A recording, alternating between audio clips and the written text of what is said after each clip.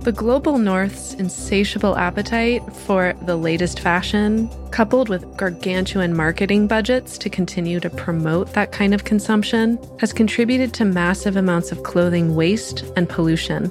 The ripple effect has greatly impacted countries in the global south. I'm Rebecca Burgess, the founder of a California-based nonprofit called Fibershed. Learn more on the Weaving Voices podcast, a Whetstone Radio Collective podcast. Listen and subscribe wherever you get your podcasts. Hello and welcome to Black Material Geographies. My name is Teju Adisa Farrar. I am speaking to you from Oakland, California, the unceded territory of the Ohlone Chochenyo-speaking people. This is a place where I have spent most of my life. As a baby, the first house that I lived in was in West Oakland. Born to two parents who are academics, my dad has a PhD in archaeology and anthropology, and my mom in literature and ethnic studies. So I grew up in a very creative, intellectual, political household. I've always had an interest in the intersections of Black identity, space, and place because I noticed growing up that not all neighborhoods were designed equally. My family used to say when I was younger that I had save the world syndrome. Whenever I consider any issue, but especially how our environments are designed and operated, it is often that Black and Indigenous communities are excluded at many levels. So my work focuses on connecting the dots between environmental justice, Black identity, colonialism, and history, because what I've learned is that all of these layers impact our present and our future. When we look at these layers, we realize this has been happening for centuries. This is not new. It's evolved to be so endemic that now we don't notice it. The goal of my work is to unearth and show how these systems work in tandem with each other and how most things in our modern lives are linked in some way to systems of exclusion and inequity. The biggest industrial polluter on the planet is fossil fuels, specifically oil, and the second biggest polluter on the planet is fashion. We worry about how we get our food, factory farms, pesticides, but we rarely consider that most of our clothes are made with toxic chemicals and have polyester and nylon in them, which is plastic. And most of the refineries and petrochemical plants in this country that produce plastic products, including materials for our clothes and plastic bags and bottles, are located in Black and Latinx communities. Welcome to Black Material Geographies,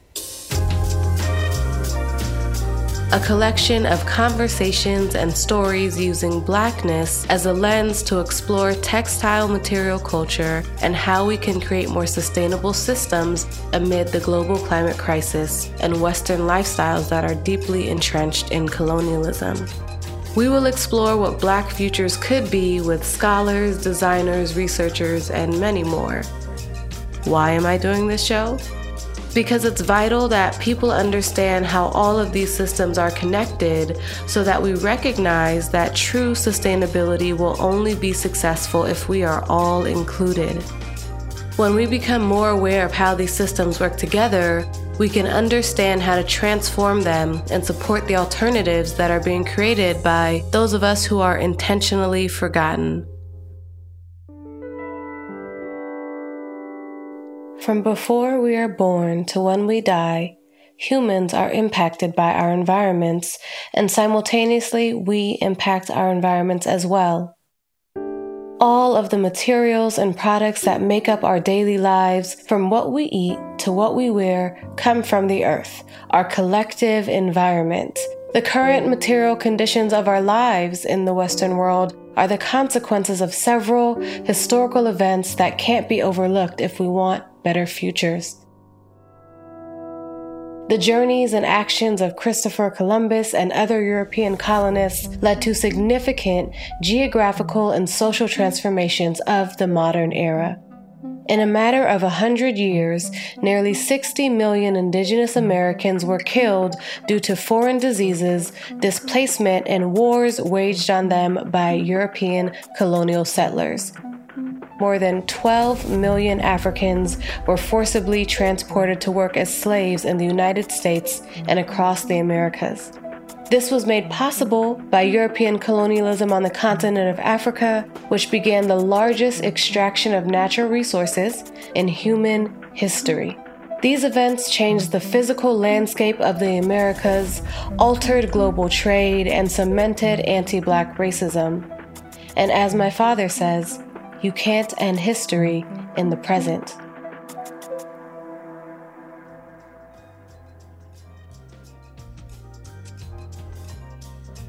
Material culture is what is created through what we refer to as technology. The basic technology, it includes agriculture, farming, it includes woodworking, it includes pottery manufacture, the making of textiles. So material culture are those things which have been shaped from the natural environment to serve human needs and human existence. By looking at Black people, humans identified as Black, we can better understand a few things. 1. How the material conditions of our lives are created through exploitation and systems that are dependent on racism. 2. The human capacity for innovation outside of and despite capitalism. And 3. Alternatives and more ethical material realities that are good for the planet, they are possible and they are happening now. The only question is, who gets to make our futures, and are they truly sustainable if some people are left out?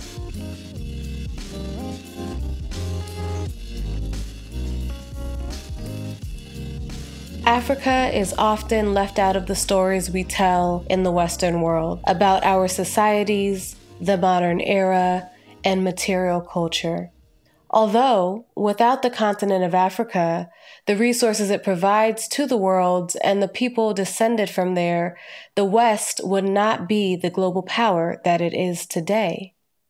One of the main things that unites us as Black people is that our ancestors come from the continent of Africa. And like the continent, we too are left out of these conversations. Our labor, ingenuity, and resistance has shaped cultural expression, agricultural practices, and society more broadly. All of the textiles that we use and wear on a daily basis and the fibers they are made from have journeys impacting different regions, communities, and our environment. I have been thinking about material geographies for a long time, and a lot of that has to do with my dad, Tariq Farrar, whom I endearingly call Baba. So I had a Zoom call with him recently to figure out how he became interested in material culture even before I was born. What does it mean that this is being recorded? And I asked him to introduce himself. Teju, this is your podcast. I'm your guest. Aren't you supposed to introduce the guest? And after some convincing, Do they pay money for this? So how do podcasters make money then?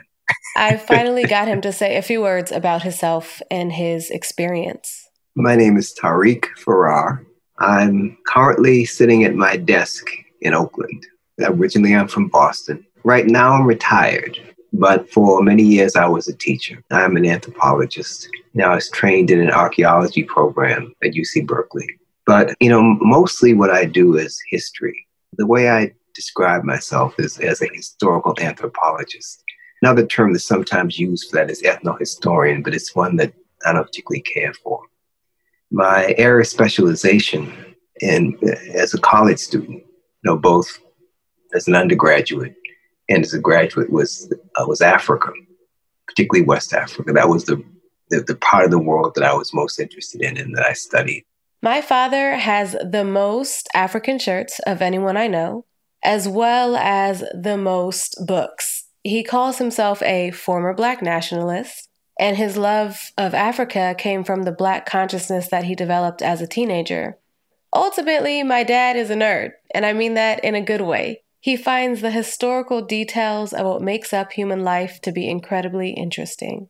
But I never lost that interest, and I never stopped paying attention to that. How people built their houses, how they built the boats that they, traveled along the river systems with, how they made the clothes that they wore. What the French historian Fernand Braudel called the everyday structures of life. I wasn't interested in political history so much as the history of a study of the way that people lived, the material conditions of human life.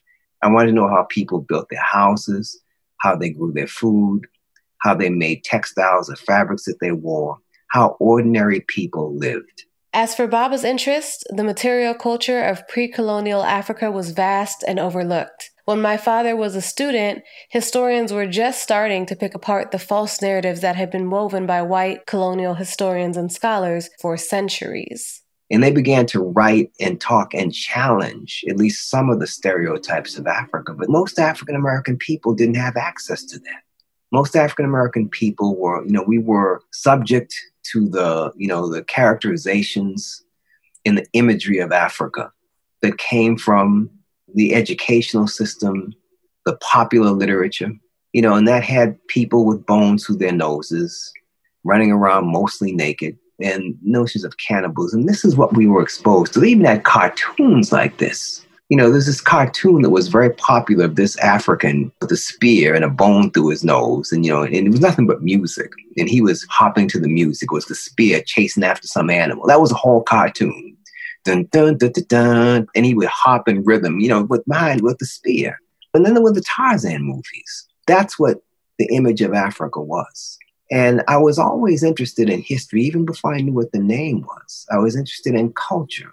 I wasn't interested in basketball, baseball, football. None of that stuff was I interested in, but I was interested in the Vikings, the Romans, the ancient Greeks, the Native Americans. But there was nothing about Africa, nothing serious. So the period of the late 1960s, it was like the metaphor that's often been used as a blind person being able to see for the first time. When we discovered African history, it was truly like the blind being able to see. After first learning about African history, Baba never looked back and dedicated his life to studying the material conditions of African and African-descended peoples. Although his perspective is historical, the impetus was political. There was clearly a political motivation there to challenge the stereotypes of this notion that Black people were without history.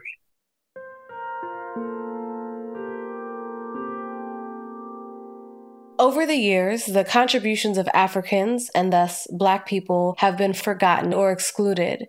As my dad says, it's a learned forgetting. Forgetting the contributions of Africans and Black people is learned and not based on historical evidence of our contributions.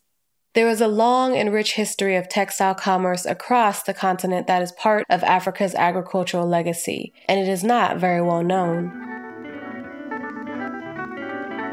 For Lorinda and Fatuma, their brand is about paying homage to the contributions African culture has made to contemporary design and the world.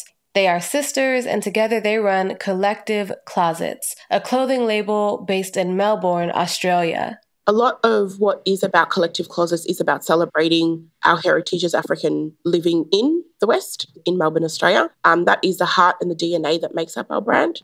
We knew that we wanted to start a business or something that delved into our passion for clothing. We grew up with parents that made our clothes, that sewed, that really allowed for us to dig deeper into our creative outlets. So, hence Collective Closets came about. We travelled to Nairobi, Kenya, and it was kind of like a light bulb moment for us that we were like, I get it. I see what the aesthetic of the brand could look like. And hence the marriage between our upbringing, hence the marriage between our mother's love for the fabrics that she grew up with. The two sisters were intentional about using clothing to honor their mother's home country of Angola and their African heritage. Their goal in opening Collective Closets was to marry African aesthetics with Western fashion. Like many people in the diaspora, their connection to their heritage was through seeing family wear traditional clothing, textiles, and patterns. So mum's from Angola, and we grew up watching her and my aunties all wear traditional clothes. You know what I mean? A lot of the time, whether it was just at home, in some sort of outlet, she'd always wrap herself in some sort of textile that was from home. Those were always reminiscent of her childhood as well. So I think that was a piece of her that she kept quite close. Even now, when we look back at photos of her, it's like, this is just, I can see where the love for us also came from, of just watching her, really appreciate the textiles and everything that came from her background. So she taught that to us. Yeah, so that's what we wanted collective closets to be. A love of textiles is passed down through generations. It becomes part of our familial lineages. Just as I grew up seeing my dad wearing different styles of African shirts, Lorinda and Fatuma as children witnessed their mother wearing Angolan textiles. Textiles create a connection to a source outside of the West, in this case Africa, for those of us in the diaspora. Whether our ancestors were forcibly taken from the continent a few centuries ago, as is the case with my family in both the US and Jamaica, or your parents arrived in the West a few decades ago, as is the case with Lorinda and Fatuma, it is a culture of textiles that links us all. So we do 2 seasons a year, and for our colder months, autumn, winterish months, we use the textile that is called the shuka, reminiscent of the Maasai tribe of Eastern Africa. So we use that particular textile throughout the colder months, and then through the warmer months, we use a cotton base. Lorinda and Fatuma have a base knowledge about African aesthetics. Through collective closets, they are expanding on it and bringing Africa into conversations about fashion in the West. This is not an easy task, considering, as we learned earlier, Africa is often excluded or forgotten in conversations about innovation, even though the continent has continually displayed its resilience and ingenuity. We can see how there are challenges just trying to source fabric from tropical Africa, even though it has a long history of natural fiber and fabric production. Our research and our understanding, a lot of the challenges that we've come up with, especially more so with our summer print, it's taken, like I said, almost 6-7 years to be able to get to this space because we couldn't find a supplier. We couldn't find anybody. We didn't know anyone that was making the fabrics from scratch from the beginning to the end. So that's been a really challenging experience for us, a really challenging journey to be able to find that. We're very lucky now that our supplier was also venturing into that. So she's put a lot of money into starting that process, and that's essentially her business. And we've been lucky to, like I said, our paths crossed really essentially at the right time. And even still now, like with conversations with her, she says it's in a dying art form. You know, in Senegal, in the west of Africa, there are not many people or families. It's normally families that take on from generations. It's passed on from, son. A lot of the men do it, apparently, and pass it on to their son and pass it on to their sons. It's also that the space has also been infiltrated by copycats. So a lot of the times in the markets, what our supplier is telling us as well is that the people that actually dye the fabric are being phased out by big factories that are able to copy for far, far less. So instead of buying the yards at quite expensive rates, you're going to get an imitation or a copy for far, far, far less. So that's also sweeping through and phasing out the people that are actually making the fabrics from scratch. In the 19th century, European colonial governments in parts of tropical Africa centralized textile manufacture and tried to control or eradicate decentralized artisanal textile production. Instead of textiles being made over time by hand in communities using plants that were endemic to an area, colonial governments created centralized manufacturing hubs. This centralization was based on producing en masse and saving on costs by lowering the quality of the materials and the skill required to make the fabrics. Decades later, finding handmade fabrics that are created using these traditional textile practices is a real issue. Collective Closets is trying to address this. One way they're trying to reclaim and re-elevate those practices is by co-creating their own fabric with an artisan in Senegal. Just recently, actually, with our suppliers who are in the west of Africa and Senegal, we have actually just started, for the first time ever, created our own batik print. So we've chosen 2 colours. With them, we've designed this beautiful batik. So the staple of the actual fabric itself is a cotton, and then they go ahead and they hand dye it, hand press, hundreds and hundreds of yards of fabric that take weeks and weeks and weeks to meticulously hand dye and create. So that's a first for us, which has been an amazing experience to be able to understand and to learn that process. That's how it all came about. It was honestly almost by chance. We were talking to our supplier and we were just saying, we're a bit frustrated with really knowing whether or not our fabrics are coming from an authentic place and what the supply chain is. And she was saying exactly the same thing. I think we're all in a space now where we want to be able to bring, not just authenticity, but also just understand from an environmental perspective where everything's coming from. And that's what you're paying for. You're paying for knowing who has made your fabrics. For us, we're paying, even though we're paying far, far, far more, but for us, we can sleep at night very well, comfortably knowing that we know who the makers are. We know that we're paying them very fairly. We know that we're allowing them to sustain their craft. And we know at the core of it, the idea that this craft will continue on for as long as possible. When most of us buy products, be they clothes, food, or technology, we have no idea who makes our stuff. All of the people involved and their labor is made invisible in consumption. Collective Closets takes on extra costs to support the traditional artisanal practices of West Africa and to know who is making their fabrics. In order to design more sustainably for the future, we have to look to the agricultural and artisanal practices of our past, as my father has done with his life work and as Collective Closets does with their brand. While we can't reverse the consequences of colonialism and the environmental and cultural violence that it has caused, we can be critical about how we move forward and how we value the ecosystems our products come from and the people who make them.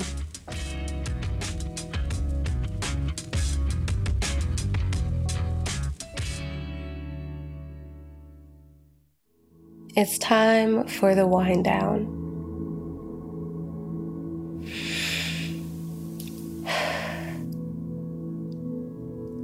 I invite you to take a deep breath and stretch your body. Release tension in your shoulders, jaw, neck. Taking a moment to reflect on and process our conversations today.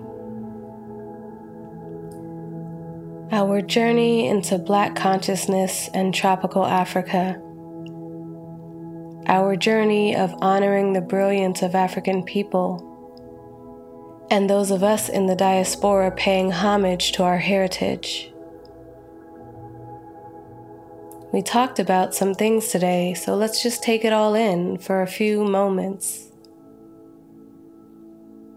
I invite you to take a deep breath and thank yourself for listening to something new today. I invite you to take a deep breath and imagine the black and brown hands that have carefully made your clothes. Thank you to those humans who craft our material realities. They are the ones we owe our comfort to. Thank you to the land from which everything comes, our home, our planet, our earth. Thank you for spending time with me and my Baba. Thank you for caring about Africa's innovative ancient past. Thank you for listening, learning, and experiencing the material geographies that we are all made of. You can subscribe to Black Material Geographies anywhere you get your podcasts. Black Material Geographies is part of Whetstone Radio Collective. This podcast is a team effort. Thank you to the Black Material Geographies team, my producer, Tiffany Rogier, audio editor, Ray Royal, researcher, Haven Obasalase, and intern, Kai Stone. I'd also like to thank Whetstone founder, Steven Satterfield, Whetstone Radio Collective head of podcasts, Celine Glazier, sound engineer, Max Kodolchuk, associate producer Quentin LeBeau, production assistant Amelisa Yuting Ko, and sound intern Simon Lavender. You can learn more about this podcast at whetstoneradio.com, on Instagram and Twitter at Whetstone Radio. Subscribe to our YouTube channel, Whetstone Radio Collective, for more podcast video content. You can learn more about all things happening at Whetstone at whetstonemagazine.com.